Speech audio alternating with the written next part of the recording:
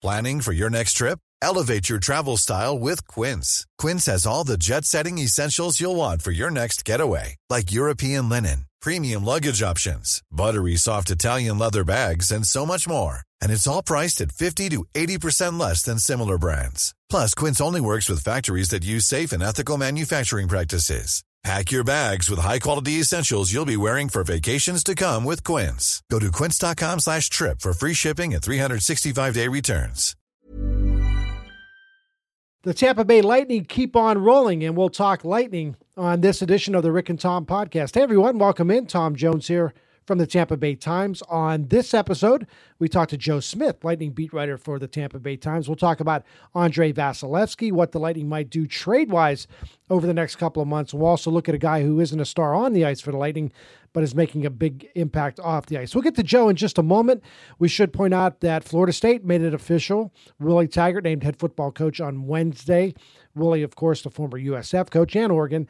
I'm still not sure this is the right hire. I have serious doubts. Feels like Willie has risen a little too quickly for this job, but he's a heck of a recruiter, so maybe it'll all work out. But I think in the end, it's going to be a bit of a stretch, a bit of a reach for Florida State. One little tidbit, negotiations took a little longer than expected. Apparently there was a snag in the whole buyout of Willie Taggart out of Oregon. And at one point we're told FSU told Willie, hey, we're prepared to move on and go after Charlie Strong, of course, the current USF coach. Now, that could all have been just a negotiating ploy, but there is reason to believe that Charlie was Florida State's plan B. So maybe at the end of all this, USF comes out the big winner by keeping Charlie Strong and having a little stability to that program while everybody else seems to be in flux.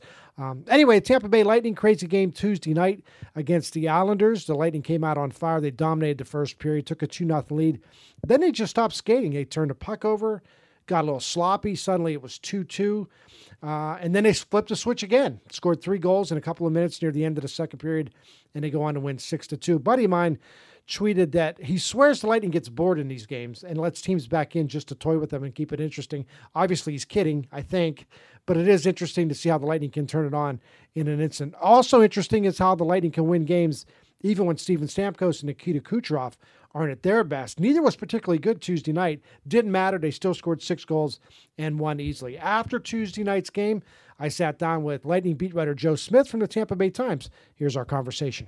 Joe, we just got done watching the Tampa Bay Lightning beat the New York Islanders 6-2, and it was a game where Steven Stamkos and Nikita Kucherov really didn't do a whole lot. Now their record, Joe, 17-6-2? 19-6-2. 19-6-2, that's right.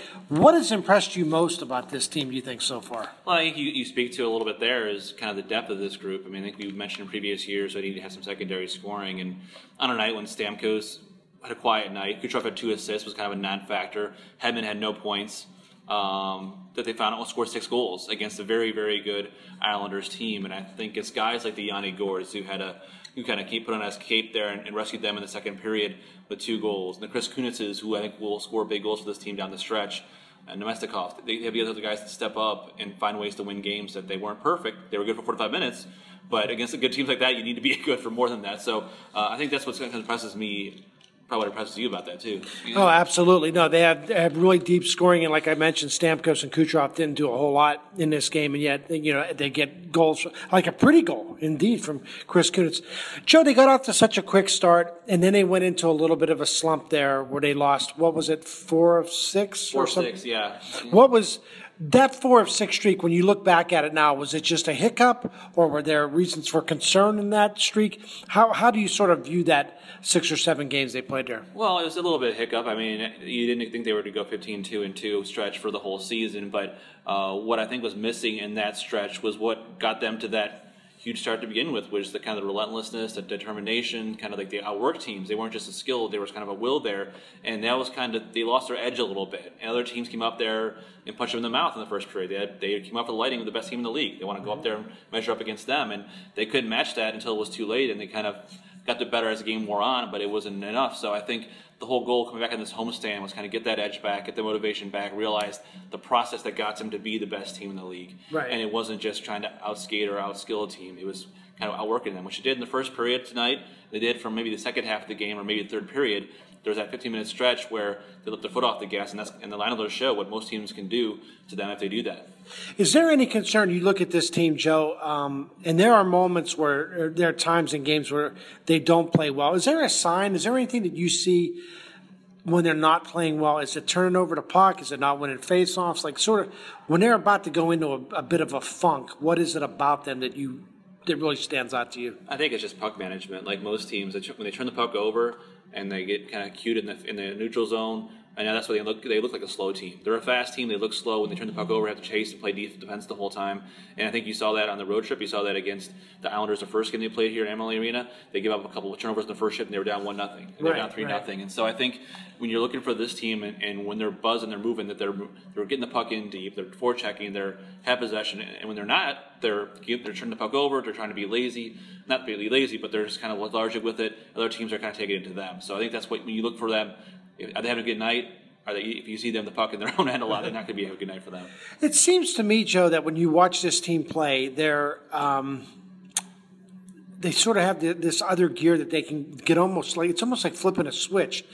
And when they don't play well, you look back at them and say, well, why didn't they play well? It almost feels like they get bored at times. I mean, are they so good that they just sort of lose focus at times? Or how do you explain it? Because I never get the sense that if they had a game that mattered, that they would lose it. Like, it feels like they are so deep, they're so talented, they're so good right now that when they have these games where they have hiccups, it's almost because they really don't care. I mean, I know that's not the case, but it just feels like that. Well, I think, too, they set a really high bar for themselves in the first month of the season to where I think, like Stamkos said, everybody expects us to be this way or win every game or click like this, and it doesn't happen that way. That's why the league is so good. But I think you're right. It may look that way where there might be like, whether they don't care. I don't think that's the right way to say it, but I think they just like it came so easy to them a lot of times where they kind of thought that it's just going to come to them no matter what, and they forget kind of the process of how they got there. So, but I don't think they never feel like they're out of a game. Like even like the Islanders game, they almost won that game. They were down 4-0 in the third period.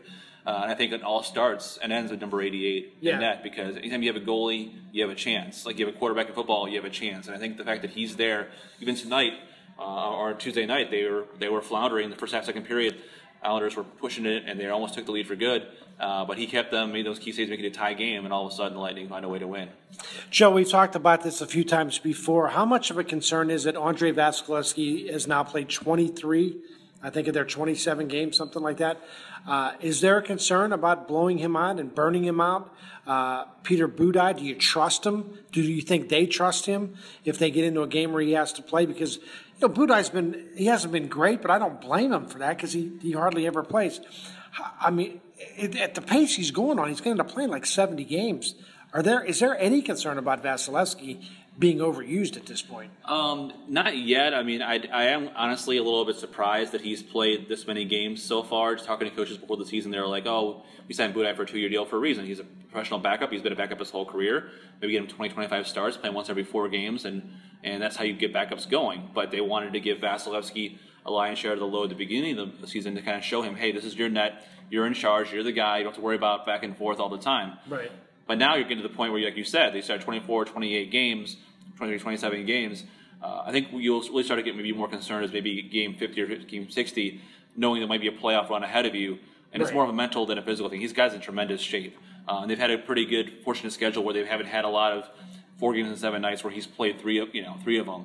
They have a couple days off before. They have a day off tomorrow. Then they'll play. I'm sure Budaj will play Thursday against Colorado, and then Vasilevskiy will play Saturday against Winnipeg. So I don't think there's much of a concern at this point, but I think something that they need to monitor and kind of be, because they have a cushion right now. They can start Budaj a game and be okay. He's a pretty capable backup as it is, but not like they're fighting to make the playoffs and they need to win every single game. Like I think they need to get Budaj in there at some point because they're going to need him at some point down the stretch.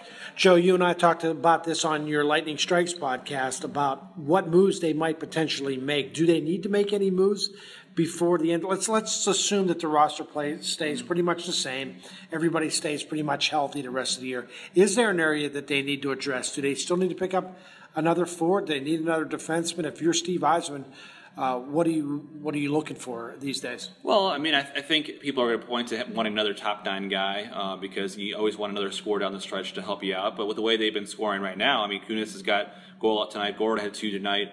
Nemestikov scored. Ray Schuster scored. They have their defense has been another forward in that wave of attack.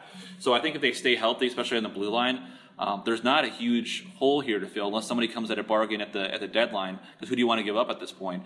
I think overall it's interesting to see 2 guys, Corey Conacher, who they might look internally for that option for that top band winger. If he could fit well in that third line, and he fit well tonight in the last couple of games, you don't need to give up anything to get somebody. You could put him or a Matt Pekka in there. Right. Those glue guys, you don't need another Stamkos or Kucherov. You need another guy in that third, fourth line to make sure you can be competitive down the line. I'm looking at this lineup, Joe. Braden Point now with 10 goals. Yanni Gourde with 8 goals. Nemestikov with 11 goals. Are you at all surprised? We knew Braden Point was a nice player. We knew Yanni Gourde was a nice player. Certainly we knew Nemestikov was a good player. These guys are on pace, Joe. It's not inconceivable they can get 25, 30 goals, maybe 1 or 2 of those guys. Are you at all surprised at how good these young players are? I'm not really surprised. I think it might be surprising they're all happening at once. Nemestikov's a former first-round pick, and he's a guy who's capable of doing it. He played in the hottest line in hockey with Stamkos and Kucherov. That helps out a bit. Braden Point's a guy who, he's a dominating scorer in juniors. Last year was his first year in pro hockey, and he got 15, 16 goals last year. I think 25 goals is his potential every year if he plays in the top 6. And I think Gourde is a guy who's undrafted, undersized, but he's one of those pluggers that his motor never stops, and he can get those goals like tonight around the net. So I think the fact that they're all scoring, I don't think if they all score 25, I'd be really surprised. Yeah, right. If 1 or 2 of the guys maybe get 20 range, I think they'd be really happy. John Cooper, interesting coach. Joe, you've known him since he's been here at the start. They went to the Stanley Cup final in his first full season, right, with the Tampa Bay Lightning. They went to the playoffs. And that's the year they lost when Bishop got hurt, right? Yeah, well, I think he took over end of the year before that. Right. And they missed the playoffs, I believe. Yeah, that year. And in his first full season, they made the playoffs up by Montreal. Right. And in the second season, they go to Stanley Cup finals. Then last year, of course, or 2 years ago, Eastern Conference final. Then last year, they missed the playoffs. He's come back this year. How good a coaching job do you think John Cooper has done with this team? I know they're loaded with talent, but he seems to be pushing the right buttons at the right time and still seems to motivate this team, even in a league where when a coach has been with a team for 3 or 4 years, sometimes the message gets old, I think you're right. I think a key for me just watching him was second half of last season. They were already they were last in the Eastern Conference on February 5th. Easily could have went in the tank. They easily could have said, okay, this was just a loss here. We lost Stamkos. We lost Callahan. The guys could have just laid it down. But the guys didn't. A large part of that because the Syracuse guys came up and were motivated and brought some needed energy into kind of a stale team and led them there. But they didn't back down then. And I think from day one in training camp, you watch this team. Cooper came in there with the message it's game on from right now. Right. And they had probably the toughest training camp that Stamkos or Hebman's ever been around in their 10 years of the Lightning. And I think that speaks to him and the coaching staff of kind of saying, okay, everybody knows they're motivated, but it's time to put the work in to get to where we want to be. And so time will tell whether his coaching job does the best when they go to the Stanley Cup Finals this year, potentially. Right. But I think the fact that this was a humbling summer for him, humbling summer for everybody else in his organization. So I think it says a lot about him and the whole team that they're able to kind of realize that they need each other to get through this whole situation. Well, and I'm also impressed with the job Steve Yzerman's done, for that matter. He didn't make massive changes. Obviously, he went out and re-signed some guys that he needed to. But when you look back at the job that Yzerman's done, Joe, he decided to go to Vasilevsky. That was going to be his number one goalie. He's given chances to guys like Point, Nemestikov. He sort of navigated the expansion draft, so he didn't lose a guy that they couldn't afford to lose. They end up losing Jason Garrison, which I think obviously they could live with that. I think Steve Yzerman deserves a lot of credit in all this too, right? True, and look, Sergachev too. He could be a rookie of the year candidate. Yeah. He knew that he couldn't sign all 3 forwards, so he has used his best trade chip and got the best possible return for it. And Sergachev, who could be, he's in the top 4, and he's scoring. What does he have? 16 points right now so far in the first 27 games. So you look at him. You got some flack. 18 points. 18 points. Yeah. He had another assist tonight. So you have Girardi signing people kind of give him flack for. This guy can't play anymore in the league. All of a sudden, he's a steady guy at the back pairing and the right role. He could play really well. Everybody wanted Justin Williams instead on forward. They didn't get him. All of a sudden, they got Chris Kunitz, who on a 1-year, $2 million deal was a pretty good bargain for a guy who not only can score like he did tonight, but he's a 4-time Cup winner. A team that doesn't have any Cup winners. So I think those kind of things are going to be invaluable, and speaks to his experience as executive and also as a player of having won those Cups. That he knows what it takes to have winning guys are on his team to get to that final level. A couple of things I want to mention, Joe, before I let you go. One was the All-Star Game. We're a little over a month away or so from the All-Star Game here in Tampa. We talked about this also on your podcast. What All-Stars might the Lightning have on this year's All-Star Game? I think they'll have at least 3. I think Kucherov is a no-brainer. I think Stamkos will lead us in points, plus the fact that what a big name he is, I think, and what he came back from is going to be there. But I think Vasilevsky is going to be the one kind of guy who's a slam dunk for me. If you pick all 3 of those guys, I think Kucherov's going to be there. But the Lightning isn't at this point without Vasilevsky, and he much deserving of his first All-Star appearance in Tampa. So, Hedman might get there. He's not having his best overall season. He'd be the first to admit that, but he's obviously has the name recognition and the ability to do that at a 3-on-3. But I think overall you're going to at least see Kucherov, Stamkos, and Vasilevsky. The other thing I wanted to mention, Joe, you had a chance to, a really cool story that you had in Tampa Bay Times on TampaBay.com. You had a chance to go out to Seminole Heights the other night with Steven Stamkos and Victor Hedman and JT Brown. Just what was that experience like and what they were able to do for that community? It was pretty awesome. I mean, I've been out there a few times. I'm sure you've been out there before. Never in the last 2 months, of course, when they had the tragedy of the 4 murders of a serial killer and people were living in fear and all the businesses got hurt, down 50% in business and revenue over the course of people knowing wanted to come out. So it was amazing to see the lines, like the hundreds of people that showed up at these places just to wait to see even Stamkos and the Hedmans and Browns and just the smiles are kind of back to normalcy again after a town that's been hit hard with a lot of strife the last couple of months. And so I think it's just to see everybody, these little kids in the Lightning jerseys and the kids that were only became hockey players because Lightning people came in and brought those sticks to their schools a couple of years back, to get that chance. So I think what this team and other Rays and Bucks do a lot of stuff in the community as well. But what the Lightning does, I think overall out there in the community, 1 hour of their time can make a kid's life at that particular point. So I think it says a lot about them and the big names too. It wasn't just JT Brown; it was Steven Stamkos and Hedman, the faces of your franchise, going out there and putting a little bit of effort in. And I really respect what JT Brown has been able to do here. He had the silent protest to start the season, and a lot of people criticize him for that. And look, this is a guy who's a fringe player, Joe. Not anybody else around the league was doing this sort of thing, and not only did he sort of stand up for what he believed in, but he put his money where his mouth is. He's gone out. He's met with the police. He's going out to Seminole Heights. This guy, this. He's a special guy, isn't he, JT Brown? He is. He's a very thoughtful guy. He doesn't do things on the whim. Like he thought out that whole silent protest. Talked to military members. Talked to family. Talked to his dad, who's a former NFL player, and he knew he'd take the heat for it. He got some death threats online about it. He knew there'd take some heat, but it takes some guts for one of 30 black players in the NHL, only one guy on this team, to stand alone on the bench. Not that the NFL have 8 guys in their same sidelines kneeling together. This is one guy, and a guy, as you said, his spot in the league is tenuous to go out there and do it. But I think, as you mentioned, just walking the walk and going out there and trying to learn on his own, trying to get different perspectives, not just trying to speak on a pedestal and say, I think the police brutality is bad, or this is this. He went out there, learned a ride along at midnight after a game. He went out there and did it. He went out there a couple of times actually, and then does other things behind the scenes that aren't probably publicized in the media. So give him credit, and obviously something that he can do a lot more impact, I think, off the ice than on the ice in his future. I have a feeling you and I are going to be doing this a lot, Joe. I think this team's going to go pretty deep into the playoffs. And also be sure to check out Joe's podcast, the Lightning Strikes podcast, where you find your podcast, Google Play, iTunes, all that stuff, and, of course, on TampaBay.com. Thanks, Joe. Thank you. Tampa Bay Lightning return to action Thursday night against the Colorado Avalanche. Thanks again to Joe Smith. And thank you for listening. Subscribe to us on iTunes, Google Play, wherever you get your podcasts. And you can also check us out on Twitter. The podcast Twitter handle is @RickTomPodcast. You can reach Rick Stroud at NFL Stroud. You can reach me at Tom W. Jones. Thanks to our producer, Steve Versnick. Have a great day, everybody. Next time we talk to you, it'll be a Football Friday. Get you ready for the Bucks this weekend against the Detroit Lions. Talk to you then. Hey, it's Paige DeSorbo from Giggly Squad. High quality fashion without the price tag. Say hello to Quince.